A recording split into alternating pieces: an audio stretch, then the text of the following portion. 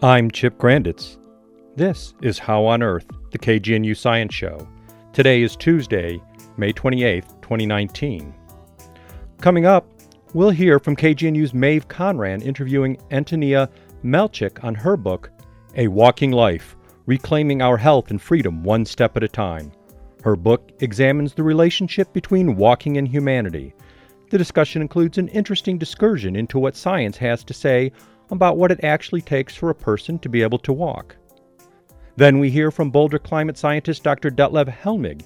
He talks about the MOSAIC expedition, the largest Arctic ice research expedition ever, centered around a full year-long voyage of an icebreaker headed right into the heart of the Arctic. This first piece is especially for those who love a good walk. Antonia Melchick has written a book, A Walking Life. It explores the relationship between walking and humanity, how it relates to our health, creativity, and communities, and how that relationship has suffered over the last century of car-centric design. Walking for the pedestrian? Well, it's as simple as putting one foot in front of the other. But from a scientific perspective, well, there's quite a bit more to it. Let's join KGNU's Maeve Conran and author Antonia Melchick. The science of walking is fascinating, and it seems that we have a whole group of ready-made subjects there in terms of infants who are learning how to walk. And yet I was surprised to read that there's been quite a few studies done. I mean, not very much research has been done into how children actually learn how to walk. That was really fascinating to me and surprising. I talked with this researcher, Dr. Karen Adolph, who teaches at New York University, and she runs the Infant Research Lab, where she just studies how infants learn to walk. And she does study infants all over the world. So she has these fascinating presentations from different cultures about how they deal with mobility with children at different ages. And it's not all like Americans do it. So it varies across the world. And one of the things that she really gets into is how little we understand about the variations. And I don't know why people didn't study this before, how varied our walking is, but they didn't. They would just put babies on these mats that could sort of track their steps and try to get them to walk in a straight line. Now, I'm a mother of 2 children, and anyone who has ever tried to walk with a young child knows that they don't know anything about straight lines. They are all over the place all the time. It's part of how they learn and how their brains grow, and also how they develop that physical mobility. So she has this lab where they track infants walking naturally. Like they have things to play with, they have caregivers, and they watch and learn, and they have sensors on them to see how it is that they walk. And interestingly, she teamed up with, his name is Peter Stone. He's a researcher, I think at the University of Texas, Austin, but I might have that mixed up. It's definitely in Texas. And he's a robot researcher. And so he took her data and fed it to some of his robots who were playing in the RoboCup, which is a soccer game that robots play.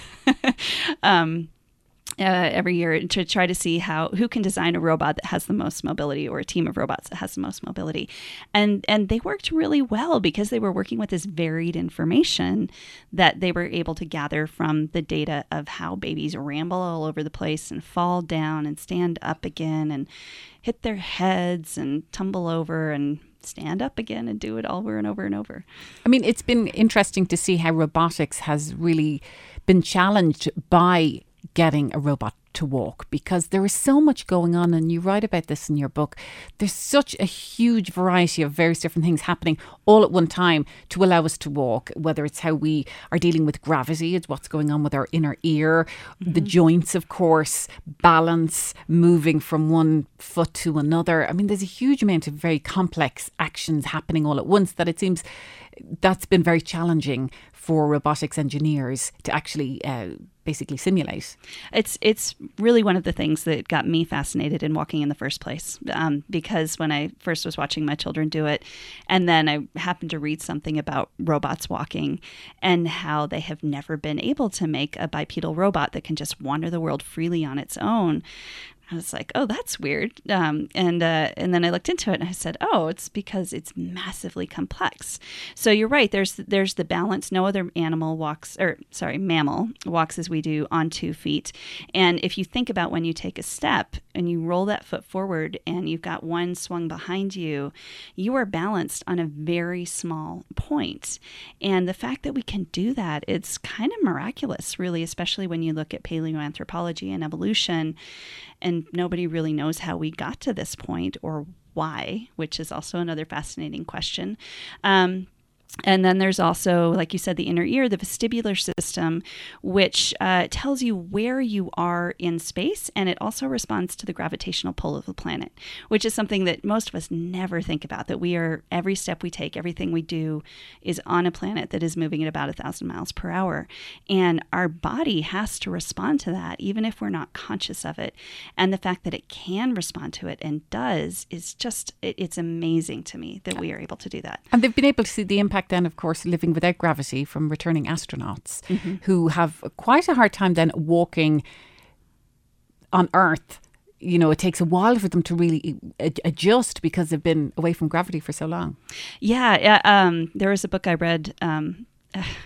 I want to say the title because it's so a little over dramatic, but it's from a NASA life sciences researcher. It's called Sitting Kills Moving Heals. So it's a bit much. But so she spent a long time working at NASA and working with returning astronauts, and they would come back and would not be able to walk in a straight line for like 3 steps. They would walk into doors. They would fall over. And she likens it to being bedridden for a while. And I was thinking back to when my first child was born, and I had an emergency C-section, so I was in a hospital bed for a few days. And even just that short amount of time walking across the room was actually quite hard for me. I had a hard time just getting my sense of balance and figuring out how far away the wall was. Not for very long. I got over it pretty quickly, but can you imagine if you're in space for 6 months, like someone on the space station?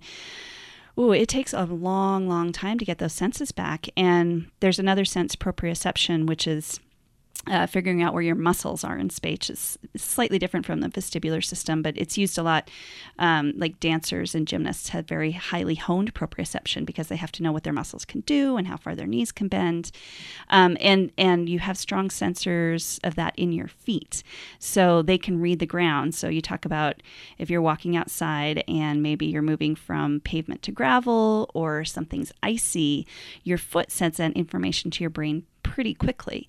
And astronauts, they found, have a very dulled sense of proprioception, and they don't know whether you can lose it completely, but they theorize that it's possible. In terms of losing your ability around walking, of course, then we see that in the latter stage of life, you know, and as people age, of course, you know, joints have problems and various different physical things. But there's been research now into the connection between loss of cognitive ability and our loss of being able to walk as well. There is. There's been quite a bit of research on dementia and Alzheimer's. There was a study of people over 70 years old, and they found if they walked 30 minutes a day, their risk of dementia and Alzheimer's was much lowered. And there's been a number of studies like that. Kind of going from the other direction, like Parkinson's disease, one of the first signs of that is that your gait, the way that you walk, that your motion changes. And so then that's a signal that there's something going on in your brain that isn't interpreting the world in the way that you've been used to. And so I think that we're just really starting to get into that. Scotland is actually kind of at the forefront of this research because they've started to take walking and the health benefits of nature very, very seriously. But we're seeing that more here as well. I mean, we have a lot of walk with the doc programs, right, where just the notion of walking 30 minutes a few times a week can really make a big impact. And I think getting away from the idea that you need to join a gym, you need a trainer, you need all this equipment. You can just take a walk if your neighbourhood, you know, has that capacity, because as we know, in a lot of urban areas, you don't even necessarily have sidewalks or walkable areas. But if you do have that, a walk can really increase your health outcomes. That's right. And part of that is the socialization aspect.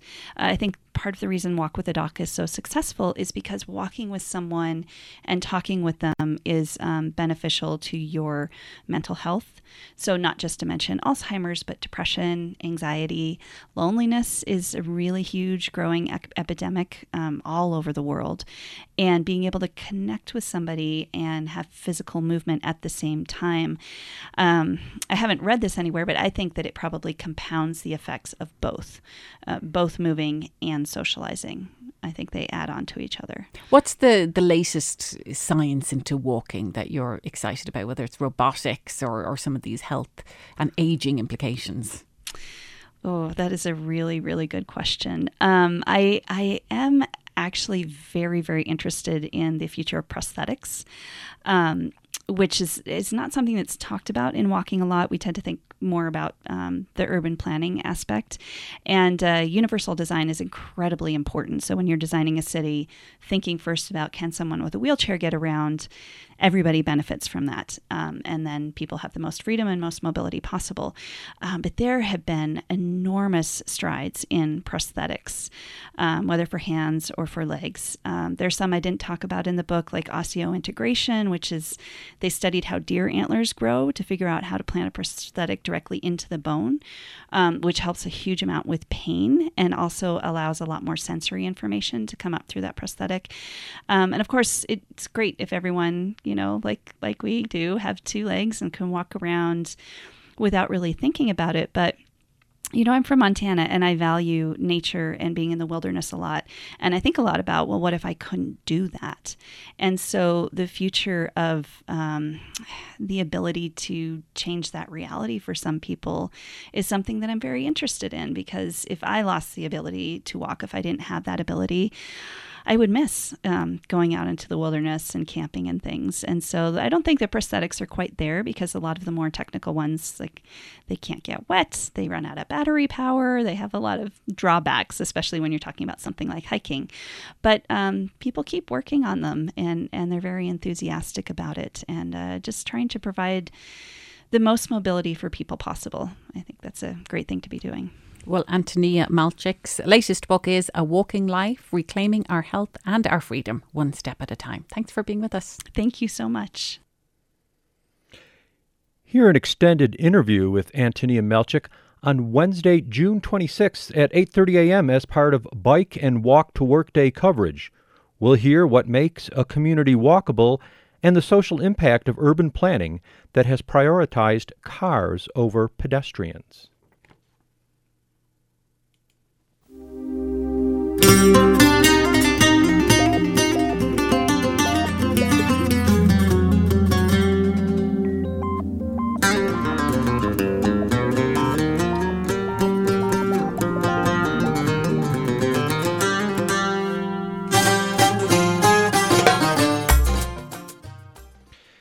In September this year, the German research icebreaker Polarstern will depart from Tromsø, Norway, and once it has reached its destination, will spend the next year drifting through the Arctic Ocean trapped in ice.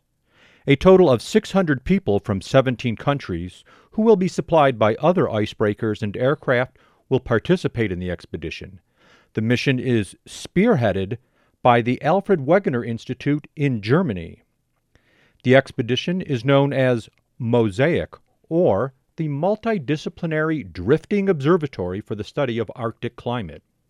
It has a strong contingent of climate scientists from the Boulder area, which is a center for climate research with such institutions as CERES, the Cooperative Institute for Research in Environmental Sciences, and INSTAR, the Institute for Arctic and Alpine Research, to name just two.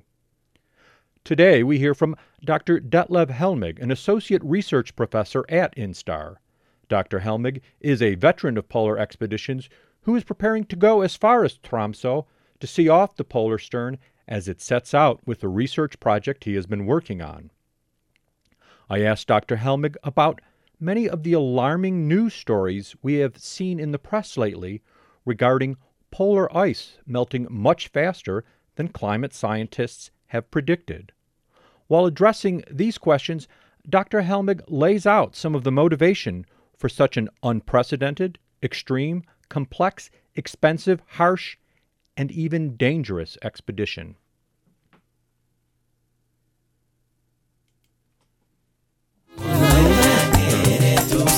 Easiest to explain is how current models have been mostly under-predicting the rate of sea ice loss.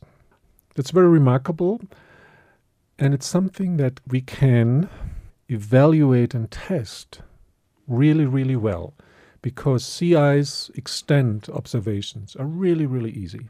We get those from satellites. You look down on Earth, you can tell there is sea ice or there's not. You can measure the surface area. You have a really, really good number. To measure the extent of sea ice, just the spatial extent, we can do this from space really well. What we struggle with, what's not quite as easy, is to monitor the thickness of sea ice. It's quite a bit harder. So being there in real time helps with that tremendously.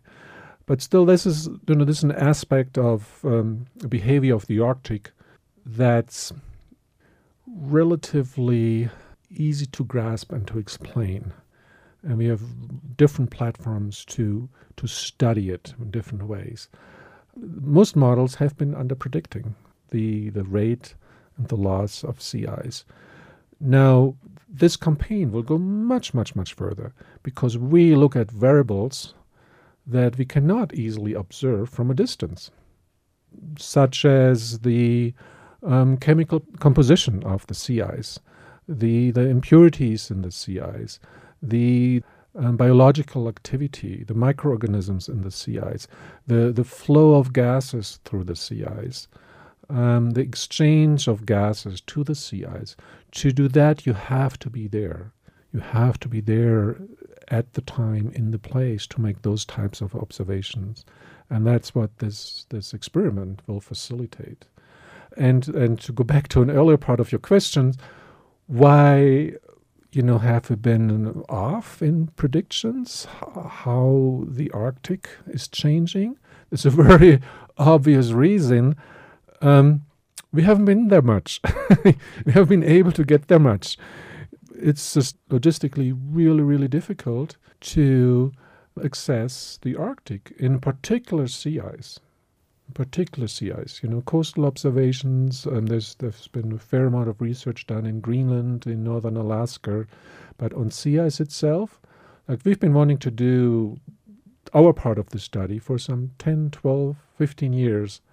We haven't even tried, because how do you possibly run the flux system on sea ice? You need power, you need shelter, you need safety.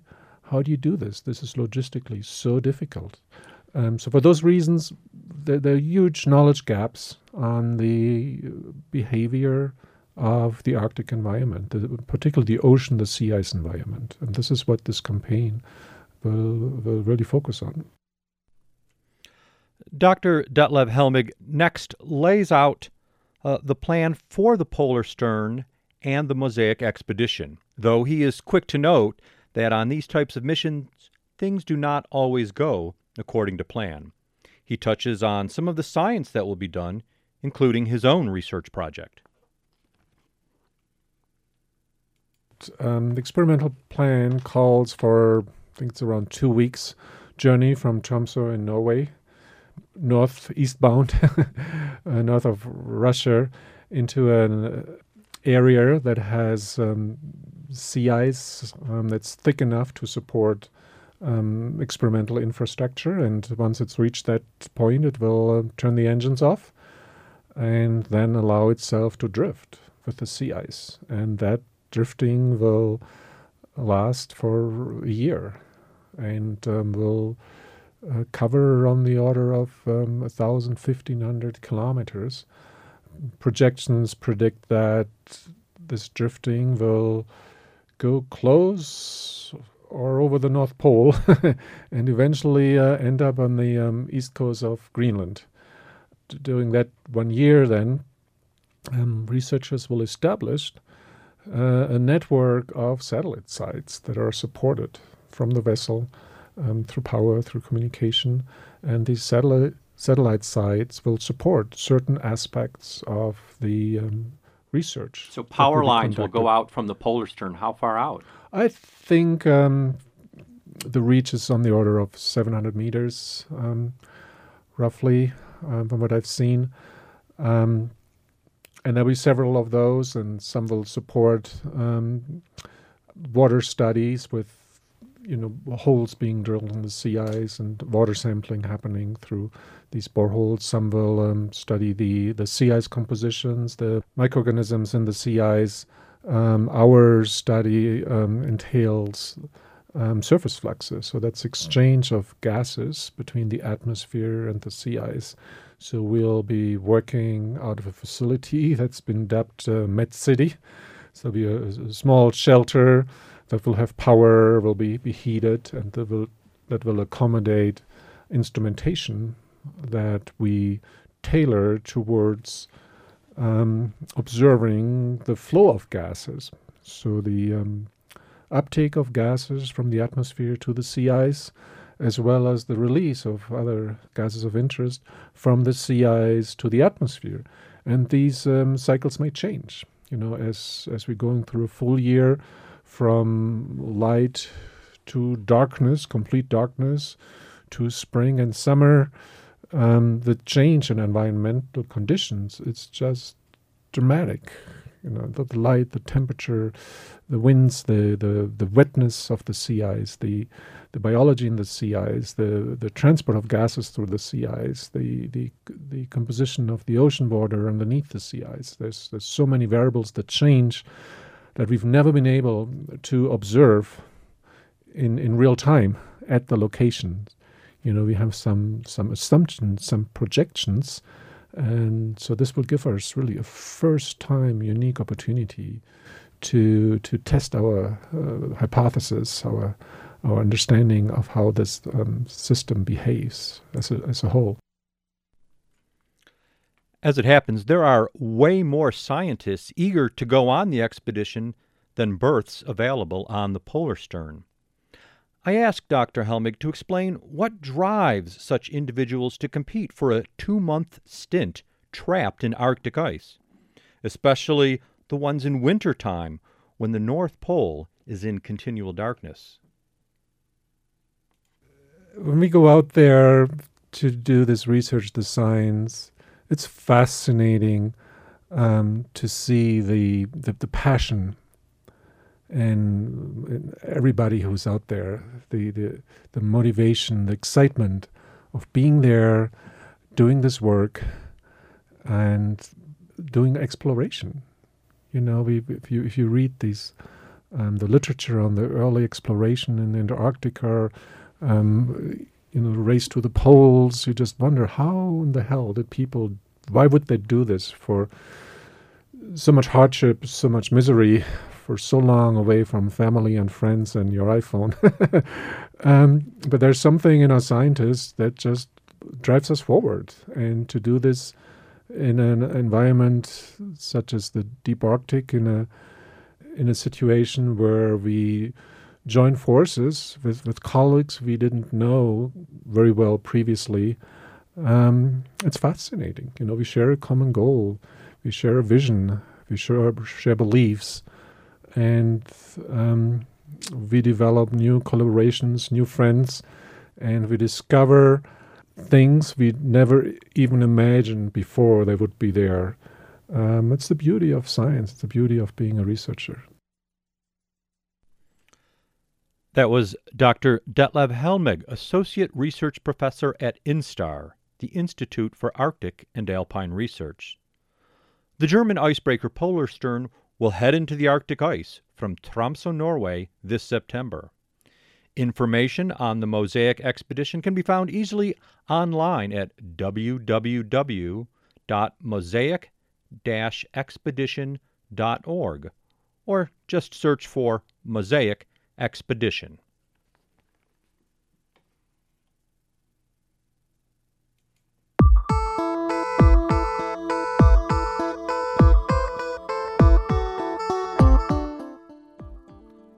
That's all for this edition of How on Earth. Our executive producer is Joel Parker. This week's show was produced and engineered by yours truly, Chip Granditz. Additional contributions by Maeve Conran. Our theme music was written and produced by Josh Cutler. Visit our website at howonearthradio.org to find past episodes, extended interviews, and you can subscribe to our podcast through iTunes and follow us on Facebook and Twitter. Questions or comments? Call the KGNU comment line at 303-447-9911. For How on Earth, the KGNU Science Show, I'm Chip Granditz.